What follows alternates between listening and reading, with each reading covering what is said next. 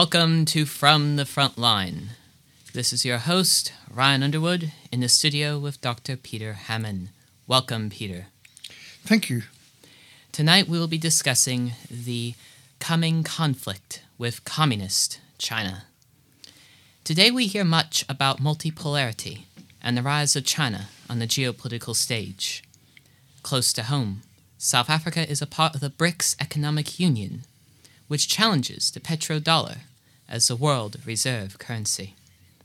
However, we know that since 1949, China has been dominated by the Chinese Communist Party, a militantly Marxist political entity that has severely persecuted Christians and what has become the most populous nation on the planet.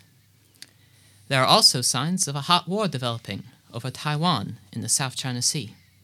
1 Chronicles 12 tells us that the children of Issachar were men who had understanding of the times, to know what Israel ought to do. The goal of today's program is to help our audience understand the times with regards to the brewing geopolitical conflict with China. First, Dr. Hammond, please introduce our audience to pre-revolutionary China, especially the growth of Christianity in China prior to 1949. Well, by God's grace, many missionaries had done a lot of great work in China in the 19th century, in particular, Hudson Taylor being very premier in terms of having the China Inland Mission policy, where he launched the first interdenominational mission, which used lay people and single women as well as married women in the field, and they didn't all have to have Bible college training. All of this was quite revolutionary for the time. Because of the immensity of the task, Hudson Taylor organized an interdenominational faith mission, which was also the first of its kind, where the leadership would not be back in Britain or in the home country, the sending country, but in the field. His idea was the people who took the risk should be the ones making the policy. And Hudson Taylor built up the biggest mission the world had ever seen to that date, over 1,000 missionaries in China by the turn of the century. And they did a phenomenal amount of work. I think they had something like 80,000 baptized Chinese Christians in fellowships organized by the time of the death of Hudson Taylor. So Hudson Taylor really did a phenomenal amount of work. We've got to remember Robert Morrison, the first Protestant missionary to China before him, who did a lot of the Bible translation work as well. Many missionaries worked hard, and there were hundreds of missionaries who died in the Boxer Rebellion, very anti-Christian rebellion in 1900 at the turn of the previous century. So the blood of the martyrs really were in China, and you can see today much of the fruit of that sacrifice. The early missionaries to China, from C.T. Studd, Hudson Taylor, Robert Morrison, left a phenomenal legacy. And many people thought when the communists took over China in 1949 that would be the end of the church, the extinction of Christianity in China. In fact, when I was converted in 1977, I remember a China Inland Mission missionary coming past our church telling us to pray for the church in China. And I sat there in disbelief thinking, what do you mean pray for the church in China? It doesn't exist. I mean, they're all dead. And most of us in the 1970s had the view that the church in China was gone, extinct, never to be seen again. Well, maybe some people thought it would rise sometime, but I certainly didn't think there was a present church in China. The Cultural Revolution, the Great Leap Forward, Mao Zedong, the Little Red Book, how could the Chinese church have survived? And it was a few years later that the word started to come out that in fact, there were over 100 million Christians in present-day China, which seemed impossible because when the communists seized China in 1949, there were barely 3 million Christians. That's of every sort, including Catholic, Protestants. Every sort of Christian in China would have made no more than 3 million. And yet, all the indications since, Operation World calculates as well over 120 million Christians in China today. We're talking about over 1 million congregations, mostly house churches, underground churches, unregistered churches. But it's just a phenomenal growth rate. And I've met people from China who've been converted under communist China through the work of the underground church. And the church in China is obviously very strong, resilient, and they're enduring a lot of persecution, severe, vicious persecution. But prior to the revolution of 1949, China was considered a Western ally. In fact, in the Second World War, nationalist China was one of the allies. When you see the propaganda pictures of the Western allies, you'll see the South African flag along with the Norwegian flag, along with the British, American, and the nationalist flag of China, what today is the flag of Republic of China, Taiwan. They were, in fact, at the founding of the United Nations, considered a permanent member on a Security Council with veto powers. Later, treacherously, the West took away that from nationalist China and gave it to communist China, very treacherously. I think that happened under Richard Nixon, sadly. And nationalist China was an ally of the West, but they were betrayed. One of the books on the shelf downstairs in our library is Ally Betrayed China, speaking how the government of Truman in America betrayed nationalist China. And although the Congress was voting for aid to nationalist China, the CIA was redirecting that aid to the communists of Mao Zedong. And that nationalist China was actually betrayed. And it seems, without a shadow of a doubt, the Western powers did betray nationalist China, Chiang Kai-shek's China. And so they, during the revolution, as they were outnumbered, outmanned, outgunned, outsupplied, they had a contingency plan to relocate Republic of China onto the island of Formosa or Taiwan and make it their bastion. And so the Republic of China relocated offshore to the Republic of Taiwan, and the communists seized the mainland. And so that's the situation we've had since 1949, a free China on Taiwan and captive communist China and the Communist Party of China on the mainland. Thank you, Dr. Hammond, for explaining the history of China prior to the revolution, as well as the rise of the CCP during and after the revolution. You mentioned the West's complicity in that revolution. That seems like a remarkable fact. Do we have any other examples from recent history of the West siding with the communists? Unfortunately, all too many. We've also got books downstairs on Ally Betrayed Iran, Ally Betrayed Nicaragua, where the West allied itself with anti-Western influences, like the Shah of Iran was considered a good ally of the West. And they were betrayed into the hands of the Ayatollah Khomeini. And, pardon me, we all kind of battling some kind of colds and flus and infections at this time. So Nicaragua, which also had been consistently pro-American, reliable ally, was betrayed in the hands of the communist Sandinista Marxists under Jimmy Carter's regime. Jimmy Carter's regime in America also betrayed Rhodesia into the hands of the Marxists of ZANU-PF and Robert Mugabe. Of course, South Africa was also betrayed into the hands of the ANC.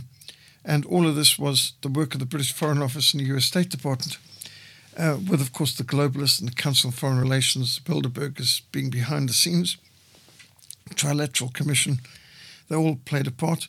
But the US State Department and CIA was heavily involved in the betrayal of countries like Rhodesia, South Africa, Nicaragua, and Iran, with tragic consequences to this day. You mentioned the Chinese Cultural Revolution. What did that involve? The Cultural Revolution was the second phase of the revolution in China. So the first phase of the revolution is political control. Second phase of the revolution, which can be very soon or it can be a generation later, in the case of China, where they go for economic control, agricultural control, political, not just political control, but now cultural control, control of the people itself, the institutions, the religions. Basically, they work to destroy the religions. So, Cultural Revolution, launched in the 1960s in China, was launched by Mao Zedong with his little red book. Now, he had a generation of people who'd never lived in nationalist China. All they knew was the indoctrination propaganda of the Communist Party. And these young red guards, as they were called, were mobilized into all the villages and towns, hamlets throughout China, and they looted, destroyed, pillaged, beat up, executed, humiliated the older people, the teachers, the Confucian monks, all the way through to ministers of the gospel, of course. And they would often, as part of their cultural revolution, not only destroy the old art and books of the past, cancel culture in a very real sense, destroying and pulling down old monuments, destroying and burning the old books, changing the names, but humiliating the symbols of the old world, whether it is the mayor or the minister or the Confucian Buddhist monk, and they would have to stand on a chair with a sign around their neck written in Chinese, something like reactionary, counter-revolutionary, black marketeer, something like that. They would accuse them of terrible things. They would humiliate, disgrace them, maybe beat them up, maybe hit them with bamboos, and ultimately have them shot.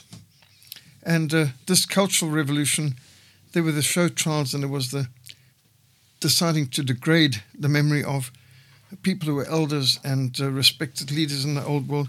So it was total cancel culture, revolution. Think of BLM in a Chinese sense, absolutely violent. You've got to get everyone else to bow down to your new idols, in this case Marxist ones, communist ones. And they decided to rebuild the whole country. So this was the second phase of the revolution. It included seizing the farms, seizing everything that was privately owned, and even trying to seize people's minds, hearts and souls, all for the party and the state. And that's in that cultural revolution which Mao Zedong even ousted the president of China and the head of the army. So that's how now Chairman Mao was just the chairman of the Communist Party, but he became the sole ruler. He managed to get rid of the president and the head of the army, and the three of them were meant to be ruling China together. So to think you can accuse the president of the country and the head of the army as being counter-revolutionaries is beyond ridiculous, and that's just how far it went. Mao Zedong went that far. No one was safe. I mean, even the president of the country was one of the counter-revolutionaries that was accused of siding with the fascist running dogs or the lackeys of the imperialists and whatever else they wanted to call them. And unfortunately, these youngsters didn't know any better. They'd never lived under anything other than communism. They believed the propaganda, and they were useful idiots in this wanton destruction where they destroyed thousands of years of Chinese culture and made the country an agricultural basket case. By the way, amongst the Cultural Revolution, with the idiocy of it, they decided to kill millions and millions of swallows. Somewhere along the line, China got the idea that swallows are eating some of the fruit. Not understanding how important the swallows were for the ecology in general, they mobilized everyone had to kill, and people had to come with the amount of dead swallows that they'd killed. And these people, millions of people chasing these poor swallows until they were killed. And the killing of millions of swallows was so catastrophic, it led to such agricultural disaster. There was a plague of locusts, which the swallows would have dealt with, and other insects that swallows would have dealt with, that destroyed the crops, and they went into abject famine. Millions died as a result of just the killing of the swallows. Millions of people died of starvation as a result.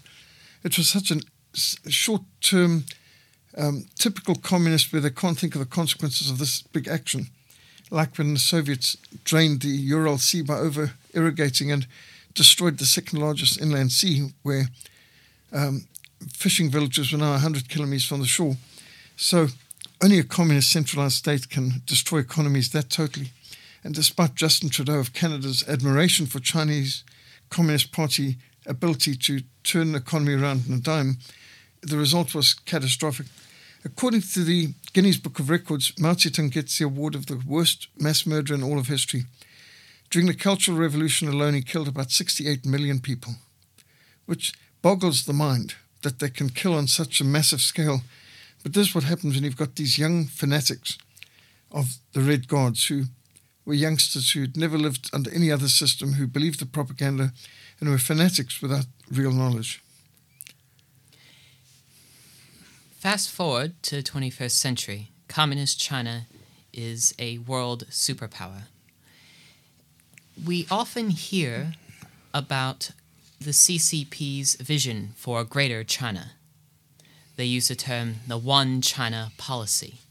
Can you please explain that policy for us? Yes, it's mostly myth and legend. There never was a one China. And China right now is an imperialistic regime which has invaded other countries such as Taiwan. I mean, Taiwan never was China. They've got an idea of their ideal boundary which never really existed in all of history. And in that, they somehow claim that Taiwan has always been part of China, which is not true. It was Chinese for a very short time. In fact, before the Second World War, Taiwan was Formosa. It was a Japanese island. It was held by Japan. It had been part of Japan for a very long time. most of the 20th century. So the fact that they can think that they've got the right to all of China because of some kind of manifest destiny idea is patently false. Historically, can they point to one time in history that China has had the exact boundaries they've got today, which includes territory that they've invaded and taken from India, Nepal, Bhutan, and Pakistan. So China's invaded and attacked every one of their neighbors. In fact, they also invaded Vietnam in 1979, and actually they came off second. They didn't do well at all, and the very militarily experienced veterans of Vietnam beat the Chinese, despite the fact the Chinese had a massively large army. Again, it just points out the fact that size isn't everything, and battle hardiness and experience means everything. China does not have a battle-tested army. They haven't fought a modern enemy with the exception of Vietnam, and they lost that war in 1979. But they have stolen territory from India, Pakistan, Nepal, and these countries are waiting to get it back. And Tibet, of course, under the Dalai Lama, still nurtures hopes of restoring their independence and their freedom. So I think we can expect to see Taiwan, not just Taiwan, but Tibet restored. There's a lot of people who are waiting for China to lower their guard. And if China gets involved, for example, in a war with Taiwan, Tibet might take the opportunity to start a war of secession and get their freedom back and I'm sure Pakistan, India are just waiting for an opportunity for China to downscale their forces on the mainland so that they can take back the territories that have been seized from them during previous adventures of the Chinese Communist Party. So the one Chinese policy is they think anywhere where there's Chinese, they should be able to have their country, which means that they may want to annex Australia one of these days because a lot of Chinese people living in Australia. Hong Kong, of course, was a British mandate. Britain had bought it from China on a 100-year lease. And at the end of the 100-year lease, Britain handed back, although that's in 1997. At that time, Hong Kong had a bigger economy than the whole of Red China. And the only reason Red China's economy is as huge as it is now is because it includes Hong Kong's. Hong Kong was built on free enterprise, no taxation, tremendous amount of freedom. And the British betraying Hong Kong was quite tragic because everyone knew that included the territory around Hong Kong, which is the so-called new territories, Kowloon. But Britain didn't have to give Hong Kong itself, the actual city, back. They could have kept that in perpetuity. It was the Kowloon new territories that they had a 100-year lease on. And they didn't even give the people in Hong Kong a referendum opportunity. Britain didn't give Hong Kong a chance to choose, well, we'd rather be an independent city-state or something like that, like Singapore. They just forced them to come under communist China with a promise of two systems, one country. Hong Kong would continue to be free enterprise, free speech and all that, which, as you know, communist China has not kept to. They've cracked down. There's persecution of the church, cracking down free enterprise, and political protests have not been allowed in Hong Kong, and those people have been horribly abused, tortured even, and incarcerated without trial. So the one China policy, if you look at what they've done to Hong Kong, that should not give much hope to the people of Taiwan that they would be treated any better. If anything, they can expect a lot worse. With regards to Taiwan, is the CCP preparing a direct military assault on Taiwan and perhaps open war with the United States even? Yes, they are. In fact, they've been preparing for this for a long time now. They're doing war maneuvers. They've done a lot of aggressive actions. They've done many seizing beaches, amphibious operations. Now, they've got to cross a 90-mile to 100-mile strait to get to Formosa, to Taiwan. Taiwan's like a fortress island. It's got high cliffs. There's very few beaches around Taiwan that you could land landing craft on, and those are heavily defended. People of Taiwan have had more than 70 years to build up their defenses, and they've done a very good job of it. Taiwan's got a phenomenal army, one of the best, most professional armies on the planet, extremely dedicated and highly motivated. They know they're fighting for their lives and their freedoms and their future. So Taiwan's got probably one of the best militaries on the planet in terms of discipline and focus and commitment. They've also got pretty high standard of weaponry, much better weaponry than China's got. The problem with China is they've got an untested army and the equipment is untested in battle also. Now, if we've all had some Chinese products, you know that made in China is not a guarantee of success. In fact, most made in China things break very soon, and they need a lot of maintenance if they even survive getting them from the shop to your home. And the question is how they can do in a war, because a war means extremes of heat, extremes of cold, extremes of tension, pressure, reused. Can a Chinese fighter jet last as long as a fighter jet that's made in the West, that's been battle tested and that has all the improvements? Yes, they might be able to steal the patents and they might be able to copy technology and reverse engineer, but that's not the same thing as all the different best quality that it doesn't need constant maintenance and repairs in the field. To maintain an active air force during a war, as some people have had to do in the past, like in the Second World War, takes a very high standard of technology and maintenance. We don't know that China's got that ability. China's trying, but they're trying it by copying.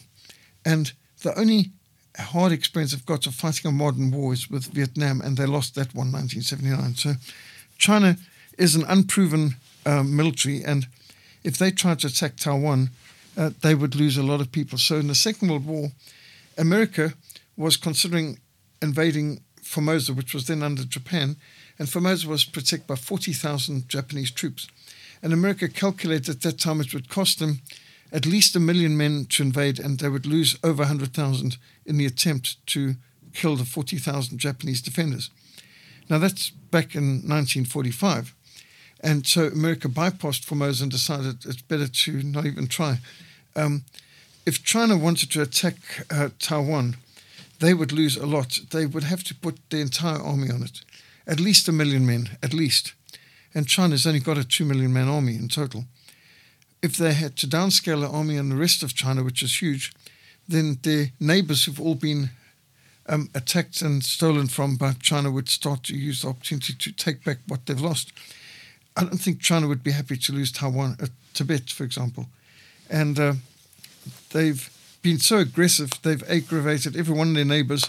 They've got hostile borders across the whole of their southern border and some of their western border as well. So it's not that clear if they would manage, but China certainly is wanting to. They're practicing. They're doing a lot of hostile maneuvers and threats to Taiwan, such as flying jets ever closer to the security zone of Taiwan, forcing Taiwan to scramble its jets and to prepare. And they've shot missiles towards Taiwan and even right over Taiwan, where they go all the way over Taiwan, then crash on the other side of the sea. How's Taiwan to know where this missile's meant to go? So they've been doing very hostile things to just test the readiness of Taiwan and keep them jumpy. But on the other hand, Taiwan's been well trained and their responses are very efficient. So if somebody thinks, well, China's much bigger, yes, much bigger doesn't necessarily mean it's easier to conquer. The United States was much bigger than Vietnam, but the United States failed to defeat Vietnam. You could argue that the United States failed to defeat Afghanistan either.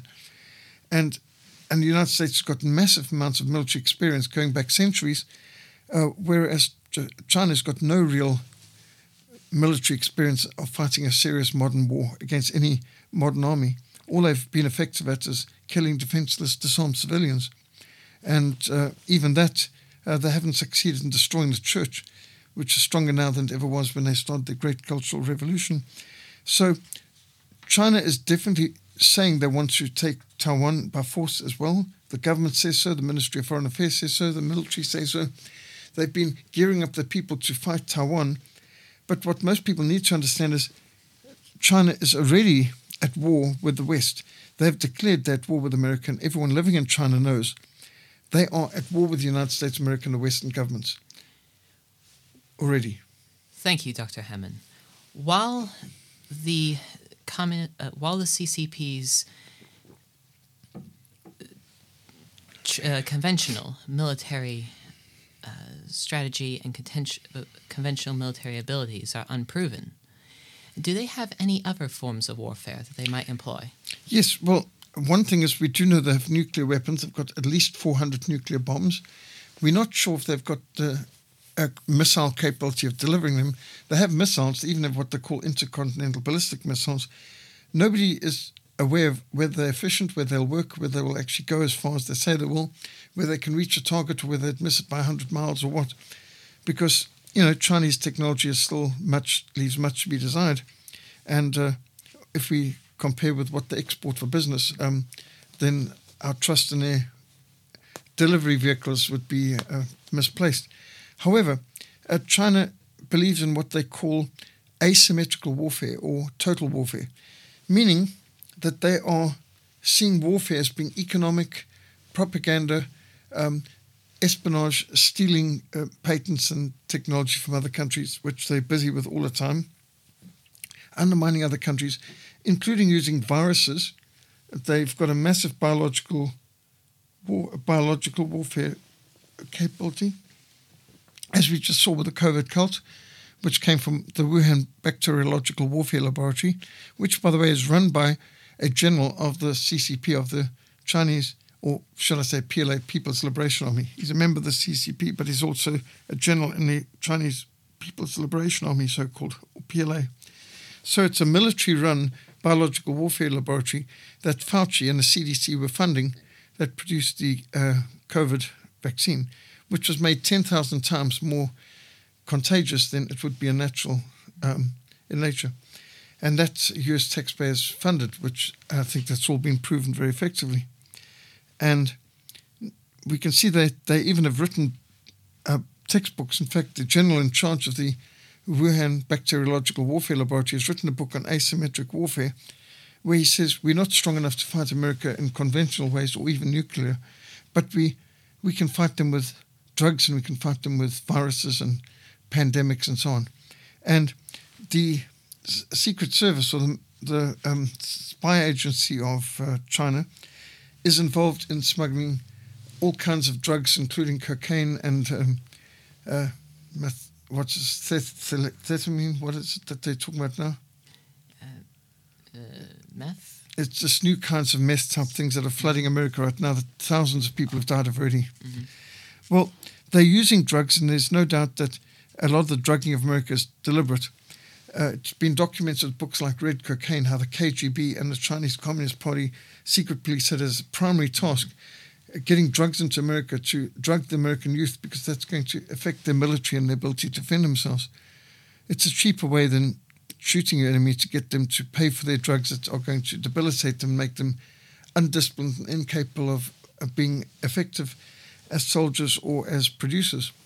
So they're using a wide range of warfare, which includes, by the way, buying up Hollywood cinemas and many Hollywood film-producing companies that are now partially owned by China or even totally owned by China. And you can see an increase in films where the Chinese are the heroes and so on and so forth.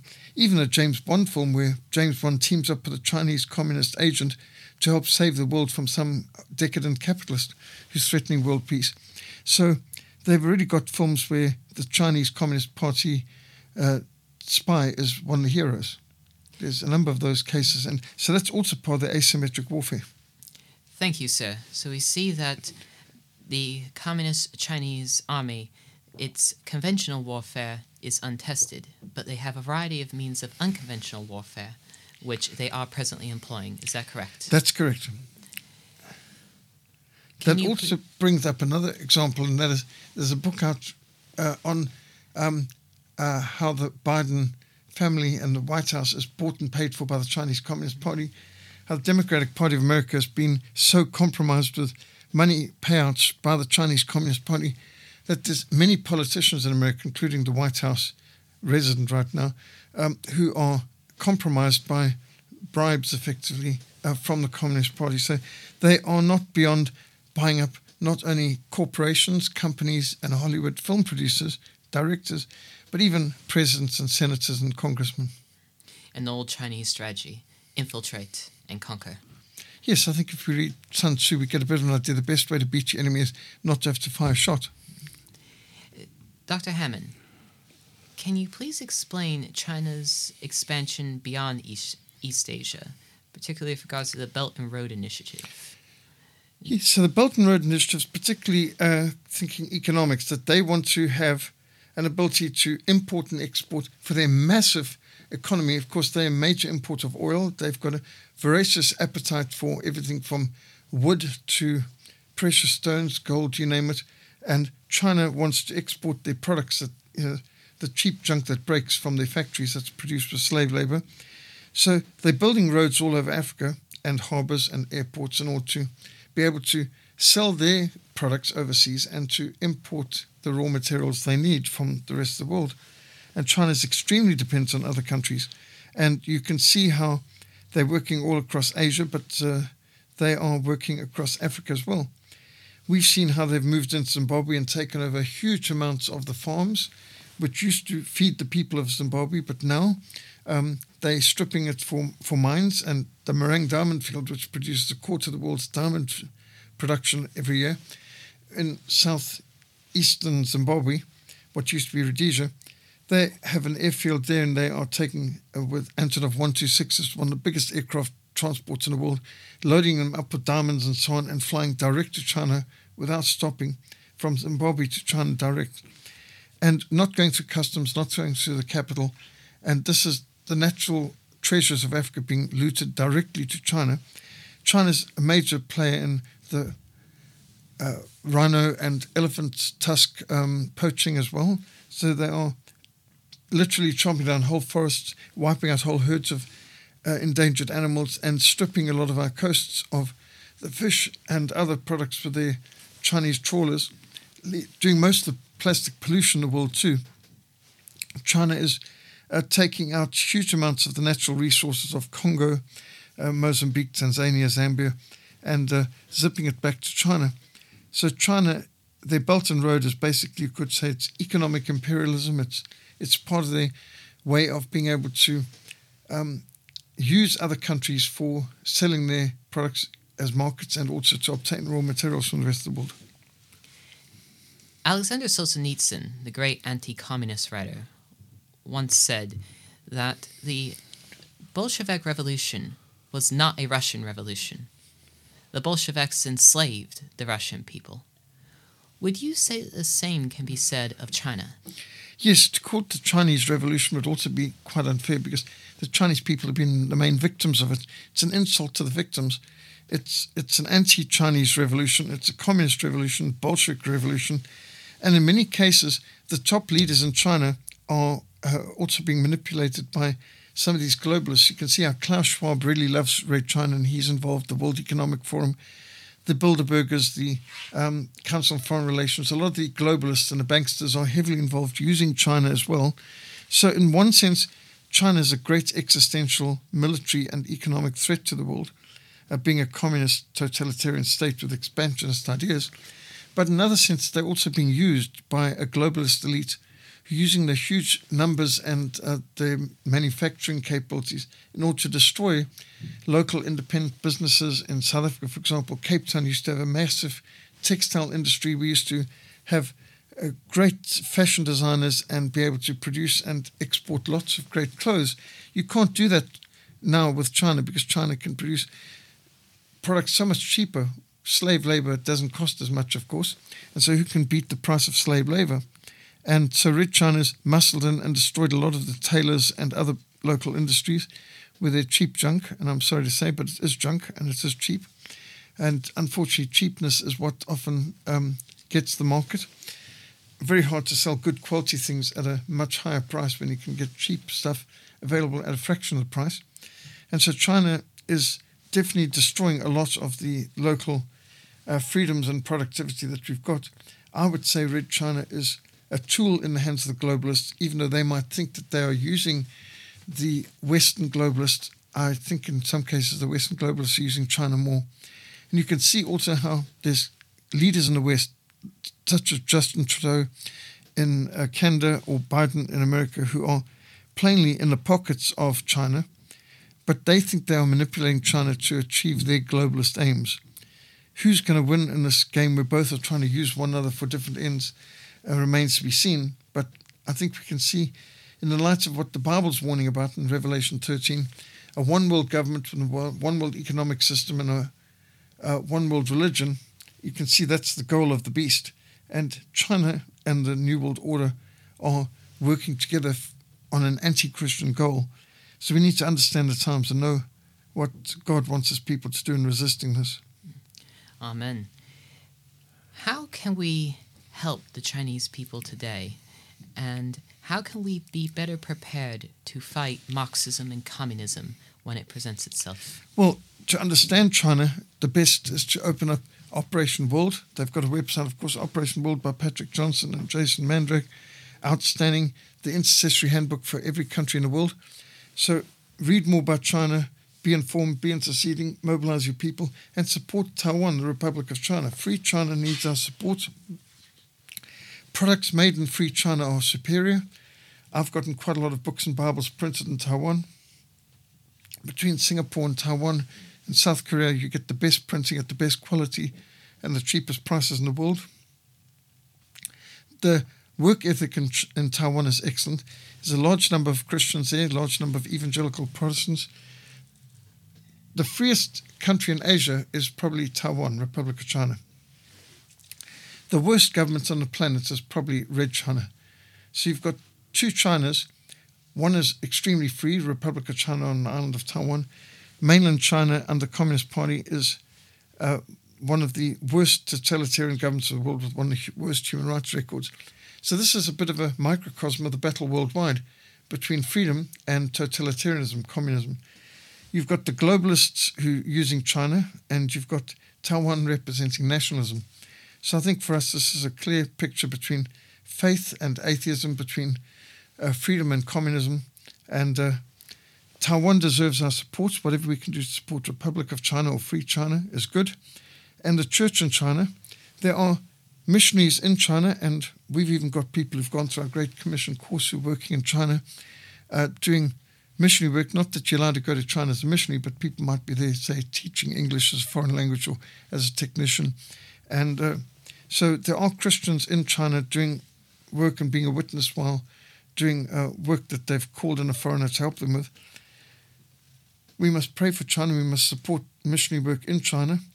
We can also get gospel booklets in Chinese for Chinese people that we meet or that visit us around here. World Missionary Press provides us with great resources. All Nations Gospel Publishers also help. I think we need to have a China focus because there's a lot of Chinese in our communities. There's a Chinatown in Cape Town, there's in New York and Washington, D.C., Pretoria, all over the place you see Chinese merchants moving in. We mustn't be blind to it, but see they're also people who need the gospel. Witnessing to Chinese people in your general area, or if you go on holiday or for business in that area in Asia, then to be sure to take gospel booklets and sow it. But again, I think it's more important to support Free China, because Free China is also broadcasting the gospel into Red China. What does Martin Luther say about being where the battle rages? Where the battle rages, there the loyalty of the soldiers proved, and to be steady on all the battlefront besides is mere flight in disgrace if he flinches at that point. And so, yes, China is the biggest mission field in the world in terms of a nation, and it is one of the most resistant mission fields in the world. So it should be a focus of prayer and extraordinary effort. We shouldn't be afraid of a war with China. Of course, it would be disastrous if it came to a full-on shooting war, which it probably will because China wants it, whether we want it or not. But the best way to have peace is to prepare for war. If you want peace, prepare for war. Peace through superior firepower and preparedness, which I think is a philosophy of the Republic of Free China and Taiwan. They are well-trained, highly motivated and prepared. We should be willing to stand by them and support them because they are a linchpin in the containment of communism strategy for protecting the Pacific from communist expansion. And they are protecting the southern flank of Japan. Japan and Taiwan should stand together. One would hope Australia would have the foresight to stand with them as well. The Philippines too. There's the free countries in the region should think in terms of what can we do to support freedom and not allow expansion of totalitarianism, which, let's face it, won't stop with one country. It'll keep going, therefore. We need to be... And I think that what's going on in Ukraine is a great distraction from the real threat. The real threat is China and the globalists, and we should be seeking to focus there. We should also be concerned as to why is it that people like Bill Gates are so heavily involved with China and doing so much to help China.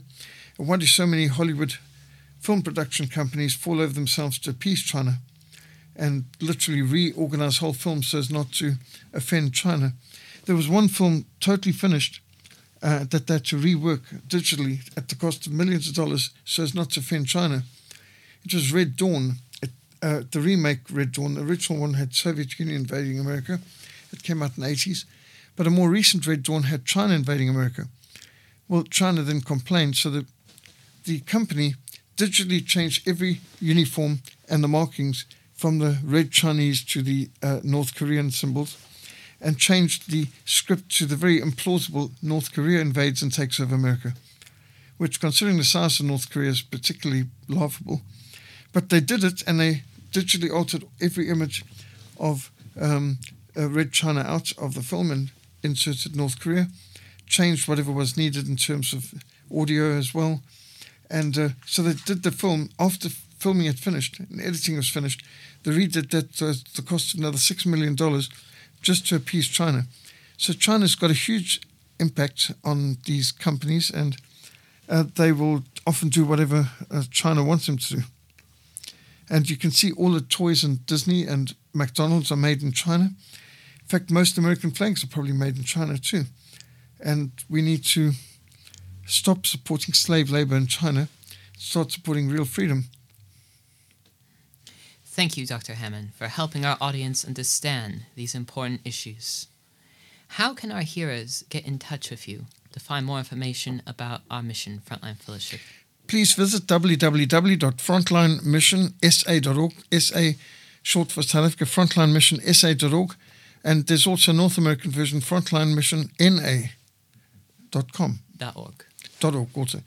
Frontline Mission NA, short for North America, .org, or Frontline Mission SA, short for South Africa.org.